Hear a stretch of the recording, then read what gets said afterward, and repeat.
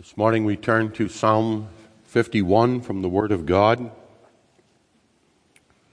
It's my intention to preach through this psalm, either as communion sermons or preparatory and even applicatory sermons. We have considered verse 1, and this morning we'll consider verses 2 and 3, but we'll read the whole psalm. Have mercy upon me, O God, according to thy loving kindness, according unto the multitude of thy tender mercies, blot out my transgressions. Wash me thoroughly from mine iniquity, and cleanse me from my sin. For I acknowledge my transgressions, and my sin is ever before me.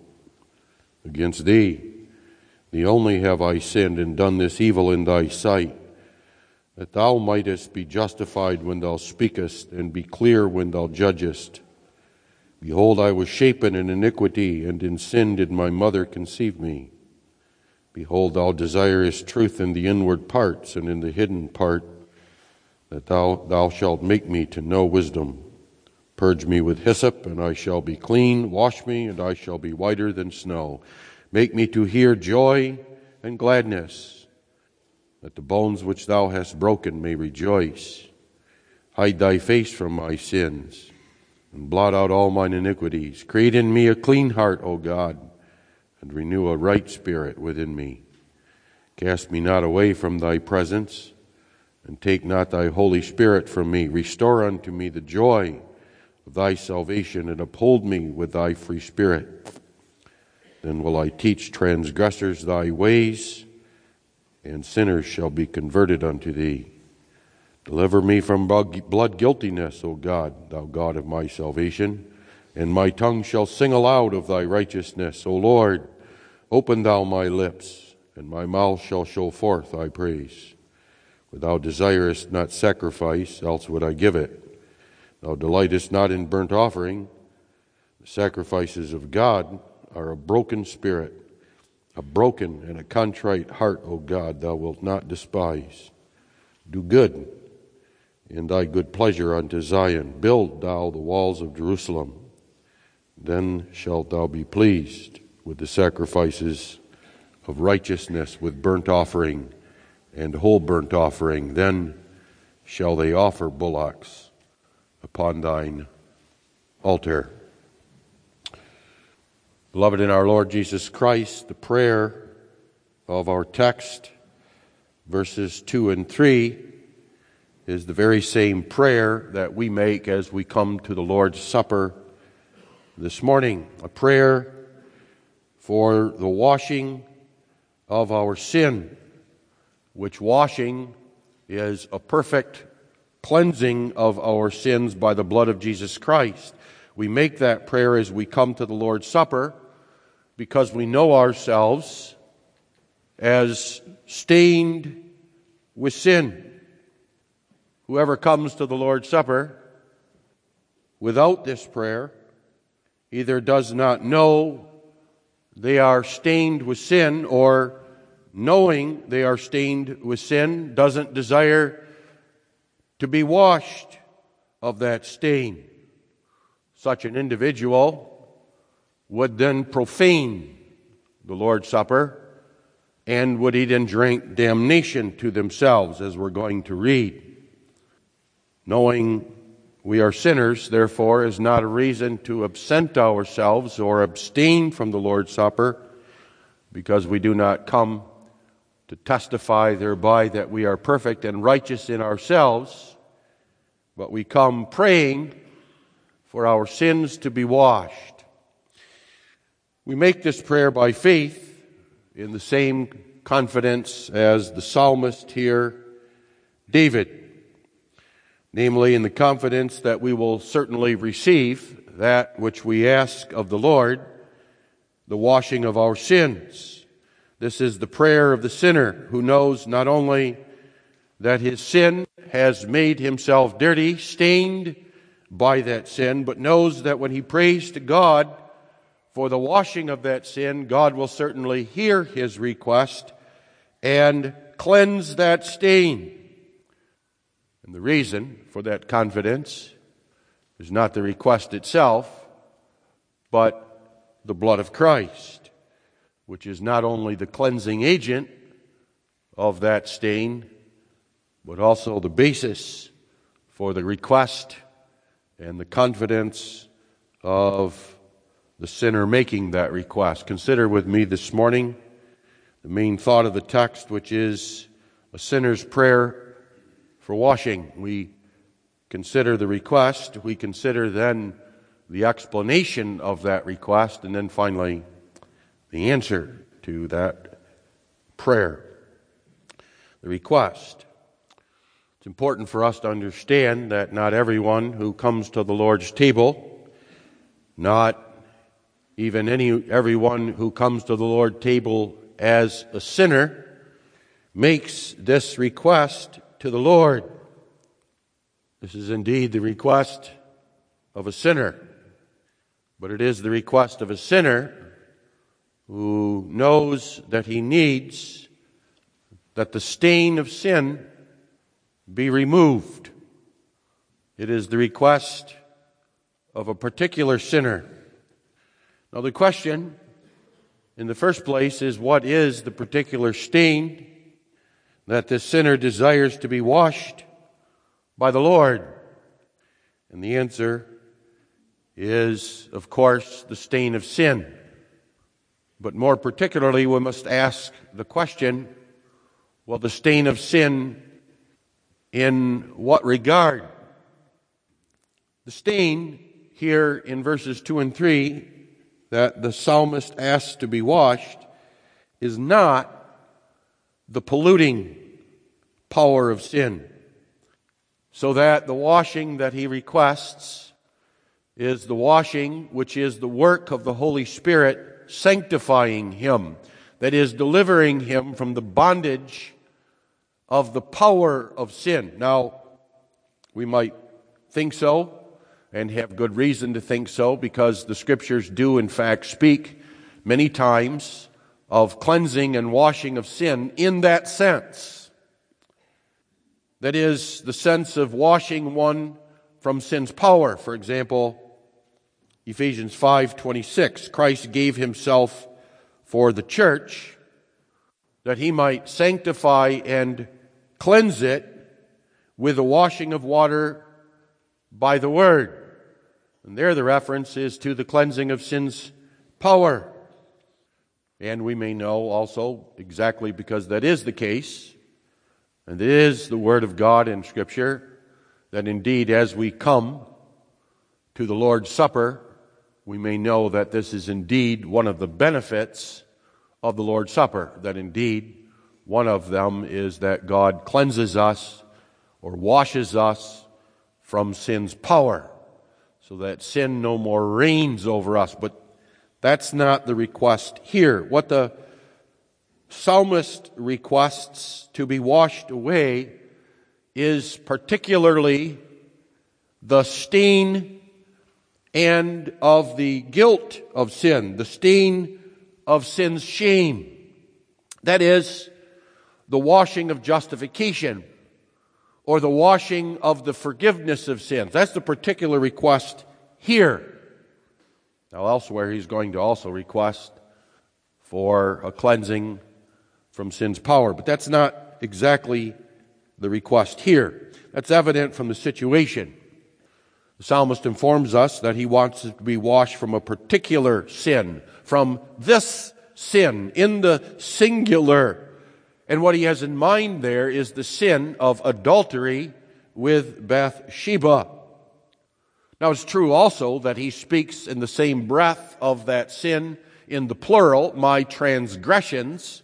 But the idea there is he uses the plural because David understands that that one sin of adultery came with a multitude of sins, produced a multitude of sins. It resulted in the further sin of murder of her husband.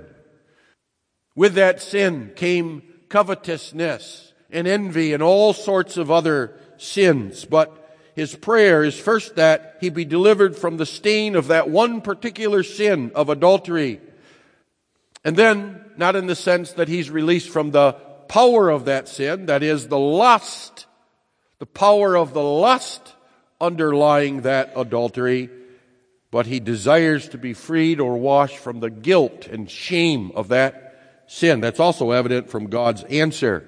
If you read through the psalm, it'll become evident that God's answer to this prayer is that David is done with that sin. That God's answer to that sin is that David has been so thoroughly washed from that sin, it ceases to exist. He's finished with it. It no more exists. And that's not really true with regard to the sanctifying power of God's sin in this life. When God goes to work to deliver us from the power of sin, He does so that sin no more has dominion over us, but that sin itself is still there in our flesh, in our depravity. The prayer then is to be washed from the guilt and shame of a particular sin. It is a request for God's justification, for God's forgiveness of that sin. The reason then for the sin is, or the prayer is, the adultery with Bathsheba. It so stained David with the guilt and shame of that action, that sin. He understood he deserved the punishment of God, that sin had exposed him to the wrath of God and covered him with shame, and had done so in the sight of God, in the sight of the people over which he ruled, and in his own sight. It is in his own conscience. And he wants that all washed away. To be more specific then, this is a prayer for God to speak His blessed word of pardon to his heart and to his conscience and to his soul. It is a prayer that God speak to him and say, David, I declare you innocent. I do not impute that adultery with Bathsheba to you, so that you must pay for that sin. Instead of what you deserve, I impute to you my righteousness, my own righteousness, that righteousness that is perfect obedience, which righteousness was clearly revealed in my Son Jesus Christ, and especially and wonderfully revealed in the death of my Son Jesus Christ on the cross. It is a request that he hear God say, your sins are forgiven. The guilt of them, the shame of them, what those sins deserve is gone and taken away.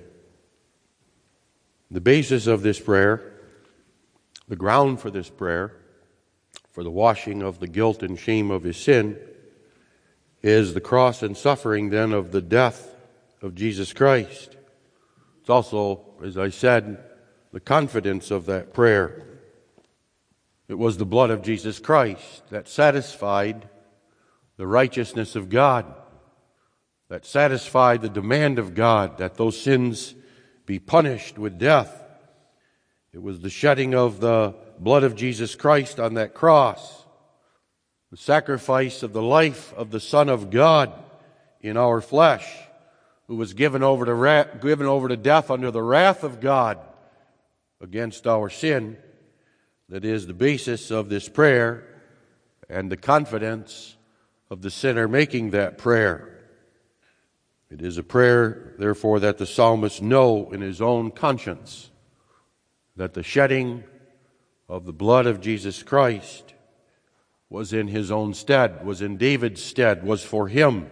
It is a prayer that hear God speak, that this benefit of the cross is applied to him, to speak that word in his own heart so that he knows the stain of his guilt and shame is entirely removed. It is the prayer for the washing, that God flood his heart with his forgiving word, so that that word so flood his heart that it washes out any word of condemnation, any word of guilt, any word of shame, so that he hears only this word, I have forgiven you, David.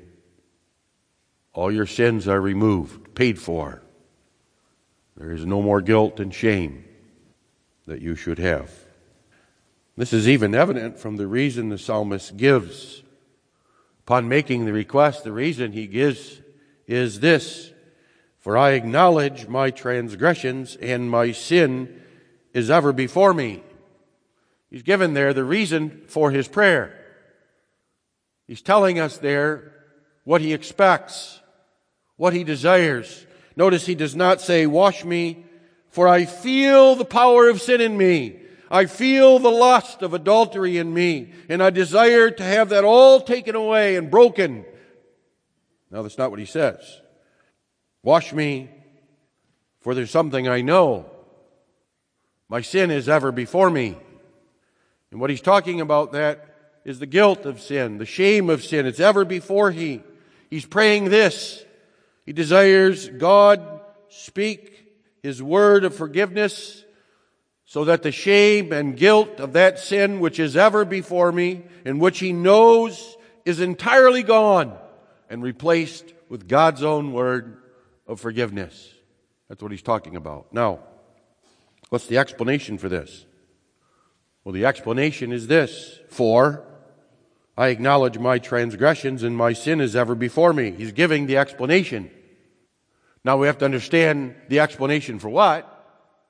He's not there giving the explanation for why his sins will be forgiven, not giving the explanation for why God will grant his request, but he's giving the explanation for why he makes the request. We're being told here who it is that makes such a request. So the answer to that question has to do with the kind of sinner this is, the kind of sinner making the request. It's a repentant sinner. That is, a sinner who believes and knows something. The sinner who desires to be washed from the guilt and shame of his sin, because the guilt of that shame of that sin is acknowledged and ever before him. That's what he's telling us. And that's not every sinner, nor is that the request that every sinner makes. There are myriads of sinners who will never acknowledge that they are sinners, even though their conscience may even be filled with guilt and shame. There are plenty of sinners who know their sin and may even acknowledge that they're sinners, but will never make this prayer for the washing of sins. Rather, they hide their sins before God. They minimize their sins before God. They even justify their sin before God. We must understand that David is not here giving the reason why he deserves to be washed, as if his acknowledgement and the knowledge of his sin earns God's forgiveness, or is the cause or reason God even forgives him. The only thing that deserves that is the obedience and suffering of Christ, is the death of Christ, the love of Christ. That's the only ground and basis for the request or the washing.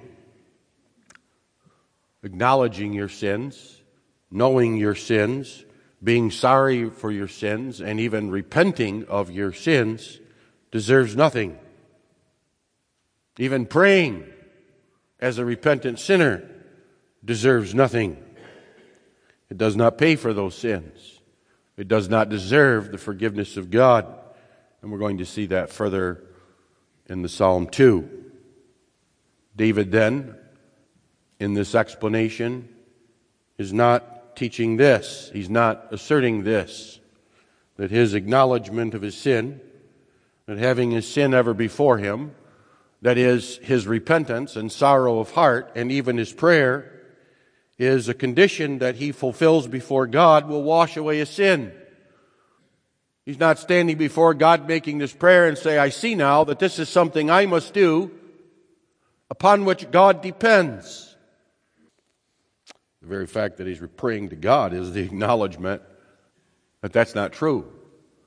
The acknowledgement that he's an unworthy sinner, that he is unworthy of God and his forgiveness by the blood of Christ. But it is indeed the knowledge of repentance, so that this is the prayer of a repentant sinner. And the history demonstrates that among the things that David knows when he makes this prayer is that this was the work of God also. It wasn't his own work. Even though it comes before he makes the prayer, and even though it comes before he will hear God's answer that he is forgiven, he knows full well that God worked that, and he didn't work it himself. And because God worked it, God cannot be dependent upon his own work to do something further. That's an impossibility. Almost a year, he tells us, he hid this sin from God. He tried to hide this sin from everyone, but it was there in his own heart. And he still did nothing. No such prayer was uttered from him until God came. Prior to coming, God had broken his bones, he tells us in the psalm. God had chastised him. God had brought evil upon him. God had weighed him down. And then God came. And God said, David, thou art the man.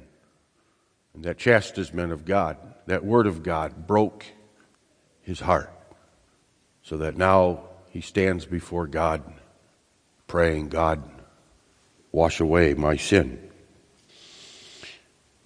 Nevertheless, David's reason brings out that our knowledge of our sins is the only way one receives this word of God. It's the way God has ordained that that word come, and we hear that word. There is no prayer, and there is no washing or forgiveness for sinners in response to that prayer who does not know his transgressions and whose sin is not before him continually. Now, this knowledge of the psalmist is no ordinary knowledge. It's very much different from the knowledge that every sinner actually has of his sin, the knowledge simply of the conscience that condemns him. It's much more than that. Otherwise, every sinner would make this prayer before God. Every sinner could be able to say what the psalmist says, but that's not what happens. That is, it's not merely intellectual knowledge of the fact that he has sinned. It's not merely an admission, yep, I did that. I got caught, and I have to admit that that's what I did. The fact, again, from history, is that even though David knew full well, intellectually, in his mind, perhaps you might even have gotten him to admit that. Yes, I sinned.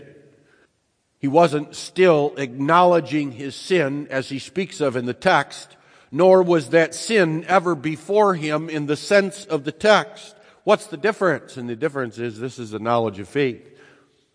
This is that experiential knowledge of faith in the heart, which is the knowledge of what his actions really are in the sights of God.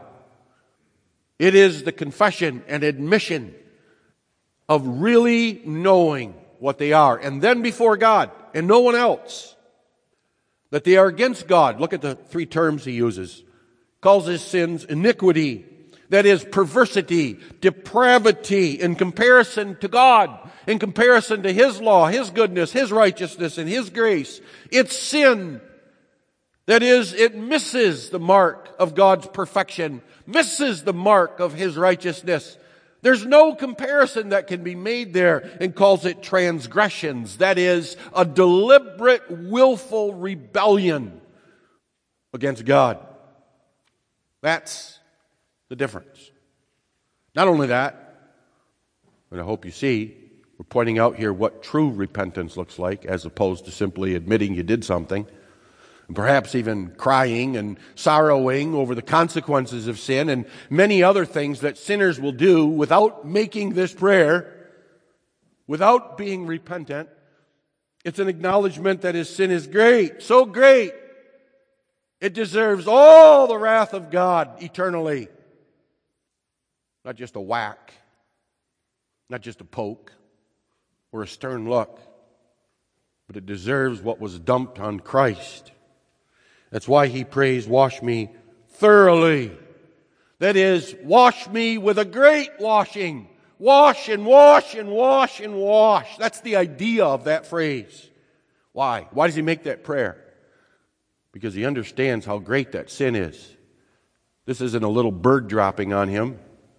This is a stain that covers him, and a stain that he tried perhaps even to scrub away with his own works and his own righteousness, and found it failed.